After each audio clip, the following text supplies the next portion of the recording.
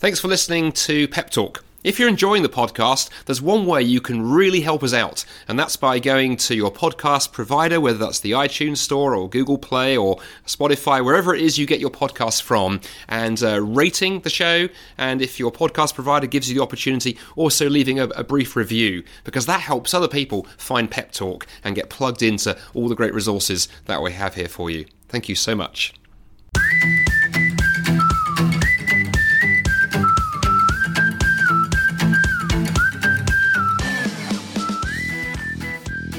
Hello and welcome to Pep Talk. I'm Christy Mayer and I'm joined by the wonderful Andy Bannister. Andy, hi, how are you doing today? I'm doing well, Christy. I am doing well. Energy levels up, caffeine levels up. There's no correlation, I'm sure. That's what I like to hear. And we're joined today by our wonderful guest, Chris Sinkinson. Chris, welcome. Thanks so much for joining us today. Thank you so much. Good to be with you. Well, thank you so much for your time. I mean, you spend most of your time, I believe, as a lecturer in theology at Moorlands College. Is that right? That's right. That's what I do through most of the week. So Moorlands College down on the south coast. And, we have a pretty busy program. Some people think we have long vacations, but I can assure you that a term is very full and very packed. Lies. I know. I can absolutely relate to that. But you've worn a number of hats, though, haven't you, Chris? You've come through UCCF. You've done so many things. Please, would you share with us a bit of a potted kind of tour as to where you've come from and how that's shaped what you're doing now? Right, yeah, sure. Well, I mean, I became a Christian through college, College Christian Union. And then at university, I was only a very, very young Christian when I started at university. So just a few months, literally. So it was all kind of new to me. And I was studying archaeology. And then I actually changed subjects. I didn't complete an archaeology degree. I ended up completing a degree in philosophy. And all of that was because, my interest really was in ideas and people. And I've still got an interest in archaeology, but that interest in people obviously connects very well with evangelism, wanting to share our faith, wanting to talk to people, to be honest. And so it was quite a natural step for me to go from being a student, being involved in the Christian Union at Southampton and later at Bristol, and then working with UCCF in the southwest of England in the University and Colleges Christian Fellowship. So I went from there to working in church ministry. So I was involved as pastor of a couple of different churches before I finally, well, not finally, hopefully, because this isn't the end of the story, I hope. But at the moment, I've ended up teaching in a Bible college setting. Now, there's so many bits of your bio and your story fascinate me, Chris. But the one that really fascinates me is the kind of sort of the Indiana Jones routine kind of sort of going on. And in fact, actually, it's appropriate, right? Because anyone who knows the South Coast, there you are, down on the South Coast. You've got the Jurassic Coast, which is, full of old fossils. And I won't do any Rude. No, there was no link. Don't try and put words in my mouth. I could see where Christy was going. But there you are. And what I'm most concerned about is we're going to confuse paleontology with archaeology. No. I know. It was a terrible link. It was absolutely. I know it was a terrible link, but I had to just. It was the only one that occurred. But yes, digging things out of the ground. Thank you for everyone listening at home. Going, there's a reason Bannister's a philosopher because he knows nothing about anything else. But Chris, why does digging stuff up? Why does history and the past, archaeology, not dinosaurs? What drew you into that and why are you excited about it? Because that's not accidental to the way that you share your faith and go about, presenting Christ persuasively. So what's the link for people who've never thought that archaeology was a thing that Christians would be excited about? Yeah, great. I mean, I like the way that poses the question because you're absolutely right. I do find there's a natural way of sharing my faith because of the interest in archaeology. But what I would want to be honest about is I've always loved archaeology. I mean, I go back to when I was a child. I used to love that kind of thing. I used to love finding old things and trying to understand where they'd come from. And hey, you mentioned Indiana Jones. When that big movie Raiders of the Lost Ark came out, I was a little boy in shorts, just absolutely bowled over by Raiders of the Lost Ark. And so my interest in archaeology was not subsequent to becoming a Christian. It had already been kind of in my blood.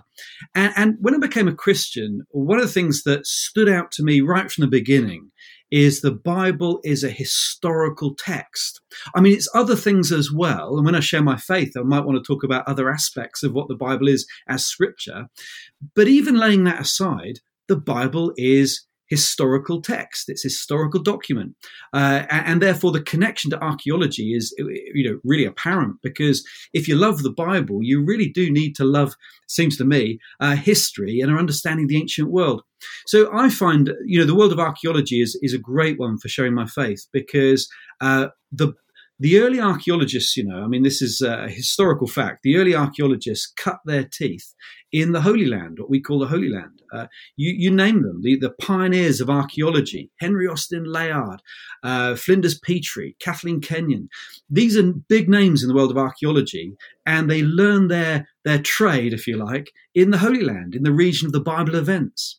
And so that kind of connection seems to me to be very, very close, and means that even with secular folk who may say they have no interest in faith or miracles or God, they can be talking about the land of the biblical events, the cities of Jericho and Hatzor and Jerusalem, right at the heart of our understanding of the ancient world.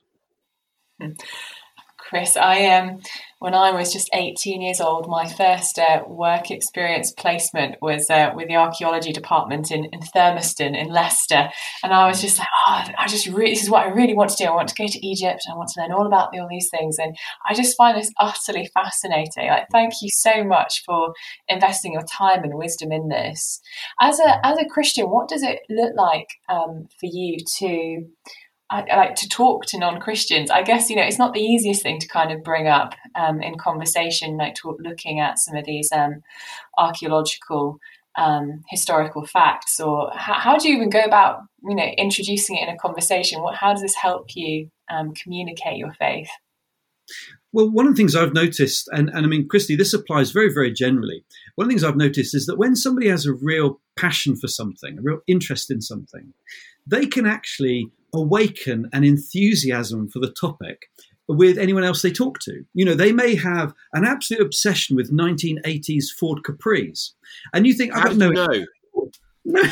Well, once you start meeting an enthusiast who talks about these things, you can catch some of that enthusiasm and think, wow, I've never thought about that before.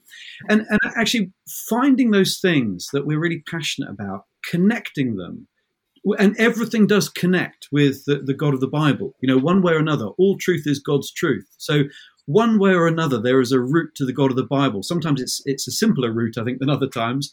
But that passion we have in the things that really interest us. I often say to students, rather than trying to have a very superficial knowledge of lots of things, find that thing that really interests you, whether it's the films of Terrence Malick or the literature of Tolkien or whatever it might be. That thing that really interests you, immerse yourself in it.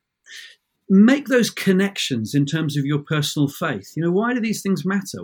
Why does it connect with that longing deep inside of us? And then see how it goes in conversation, because it's wonderful how so many different areas of life can open up the opportunity to share our faith.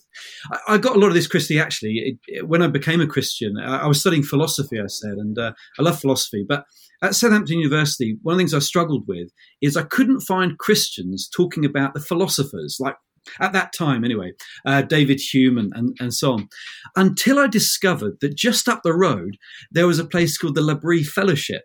And L'Abri was founded by Francis Schaeffer. Now, once I got hold of the works of Francis Schaeffer and met some of the folk at L'Abri, it really opened my eyes to the way in which he was a missionary, Francis Schaeffer. He was an evangelist on the mission field who instinctively loved people, loved ideas, loved understanding culture. And it really comes through. We can fault Francis Schaeffer, actually, for a lot of the topics he wrote on. There are lots of areas where maybe he wasn't quite right in his understanding. But I think the passion of Schaeffer to understand people and understand culture overwhelms all of that. And that really sparked in me what I met in Schaeffer, in his work. I never met him as a person. But what I met in his work really sparked in me that sense that actually any area of life can become an opportunity to share our faith and build a bridge, really, for the gospel. That's hugely helpful advice, Chris. It reminds me that we had not so long ago on Pep Talk, we had Dan Strange, and for folks, I think you want to get their head around how to connect your the ideas and things you're passionate about to culture, as well as listening to this show with Chris. Do listen to the episode with Dan where we talk about Plugged In, his book on that, because I think you're absolutely right. So often we try and sort of cultivate an interest in an area that's not ours, but just find the things you're passionate about and find those connections. So for archaeology, I suppose what are the connections? You're obviously really excited about it. For someone who's listening to this who never really thought about it, how would you communicate some of that enthusiasm? What are some of the things that get you excited as a Christian about it that perhaps have some gospel connections as you unpack them? Yeah. Well, the big picture thing here is that for all the other things we might say about the Bible is rooted in real time and real space. So it's to do with real geography, real people, and real places. And we can demonstrate that, and archaeology has demonstrated that. Now, we could talk about areas of debate, and this is a bit of the area of like a glass half full, glass half empty kind of conversation we get into, because there are some debatable areas. There's the glass half full bit where we can have the debate. But the glass half full emphasizes that there is such a wealth of material in the Bible that fits with what we know of the ancient world. In some areas, in fact, the Bible has recorded things from the ancient world that were lost to history and have since been rediscovered. For example, an area that I'm interested in, there's a particular excavation I've been involved in for a few years, which is the discovery of not just one lost city from the ancient world, but two lost cities. They're buried one below the other. In fact, there's actually probably about 4 or 5 settlement levels, each one built on top of the other. And they turn out to be almost certainly the New Testament town of Bethsaida, which we read about in the Gospels, very significant town in the Gospels, which until the 1980s, no one had a clue where it was. Well, they had a clue, but no one knew where Bethsaida was.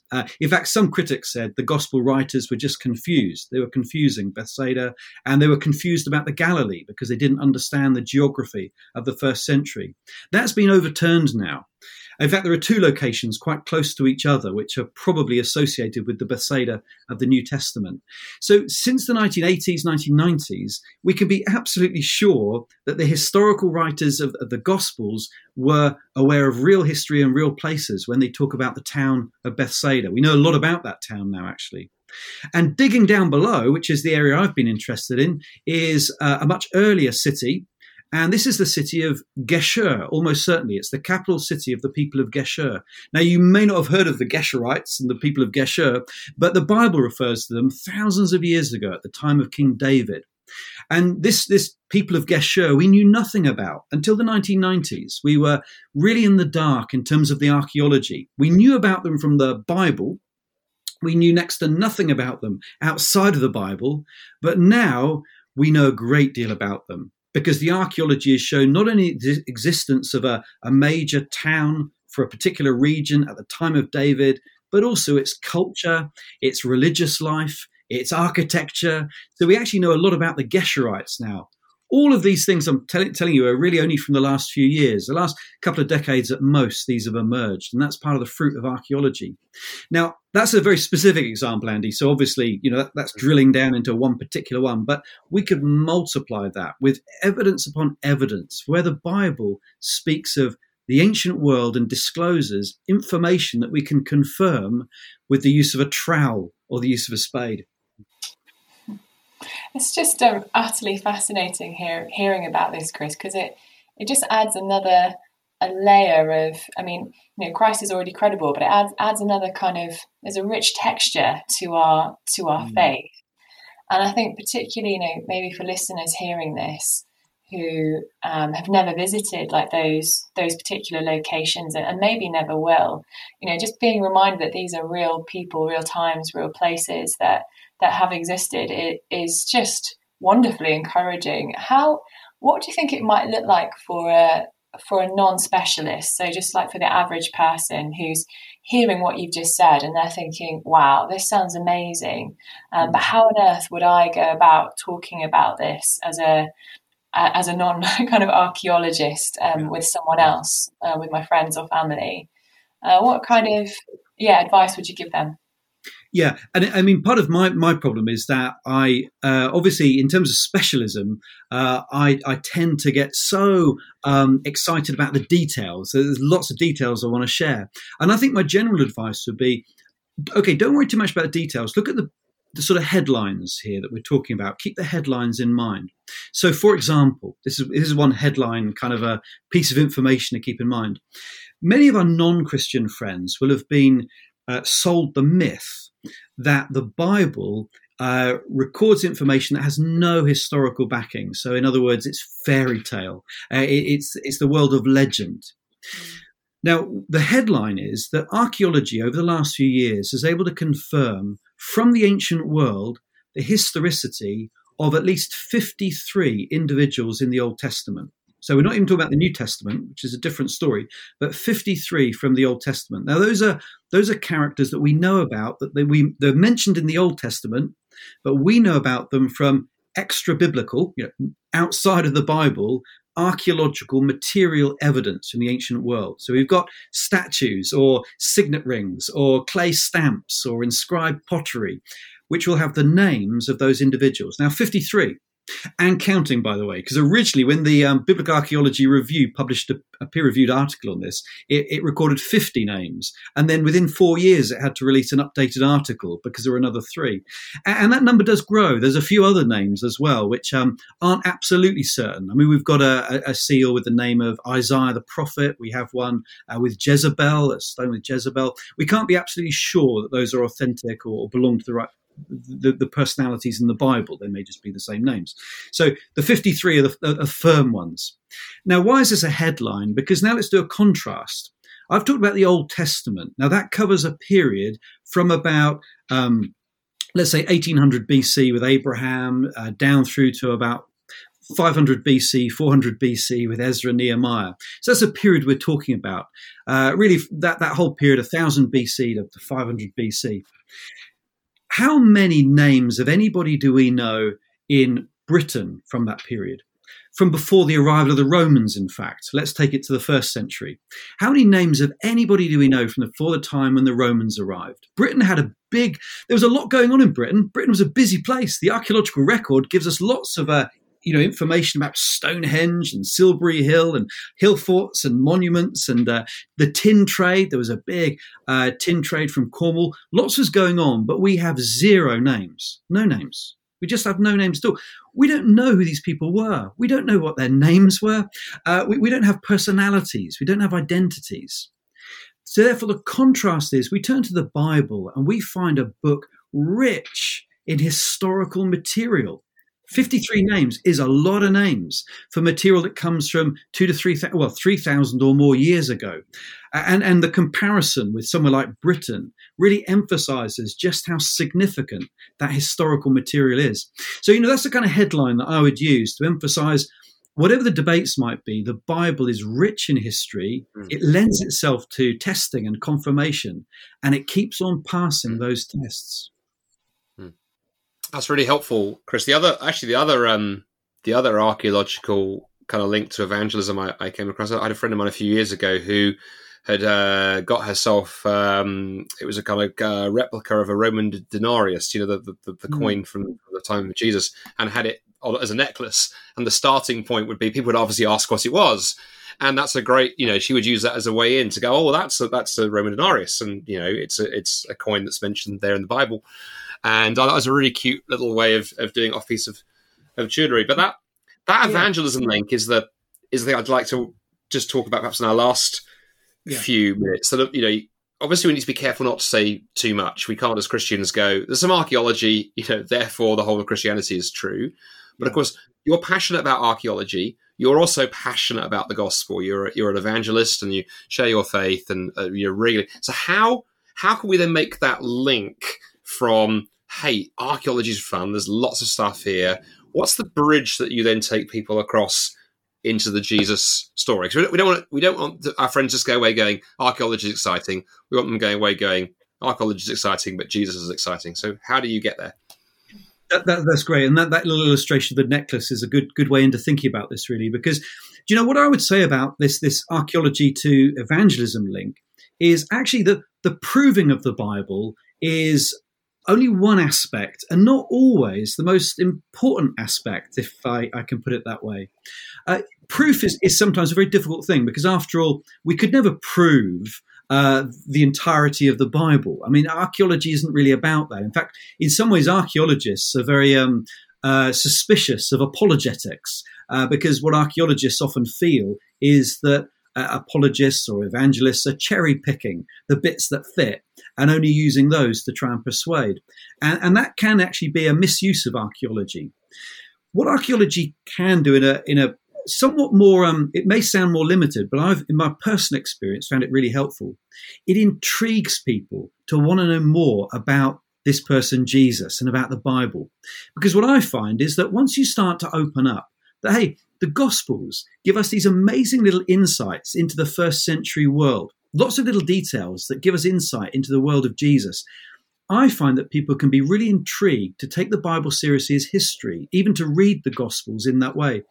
I find people can be quite resistant when the Bible is presented as a religious text. You know, if we're giving them the impression this is a faith text and it's a religious decision. The very word religion, you remember C.S. Lewis's famous line that the very word religion can paralyze feelings. It can freeze, people's emotions. It speaks of stained glass windows or hospital wards, whereas archaeology reminds us of the history, the kind of physicality of this. And so that sense of drawing people into taking the Bible seriously as history and actually being fascinated now, not by the archaeology in itself, but by this person, Jesus. Because in the end, when we read about Jesus, the starting point is we're reading about a real person of history. And isn't it remarkable that 2,000 years later, he continues to have this incredible global impact? Julius Caesar doesn't have that impact. Hadrian doesn't have that impact. What is it about this man, Jesus, who remains so magnetic and has transformed so many lives?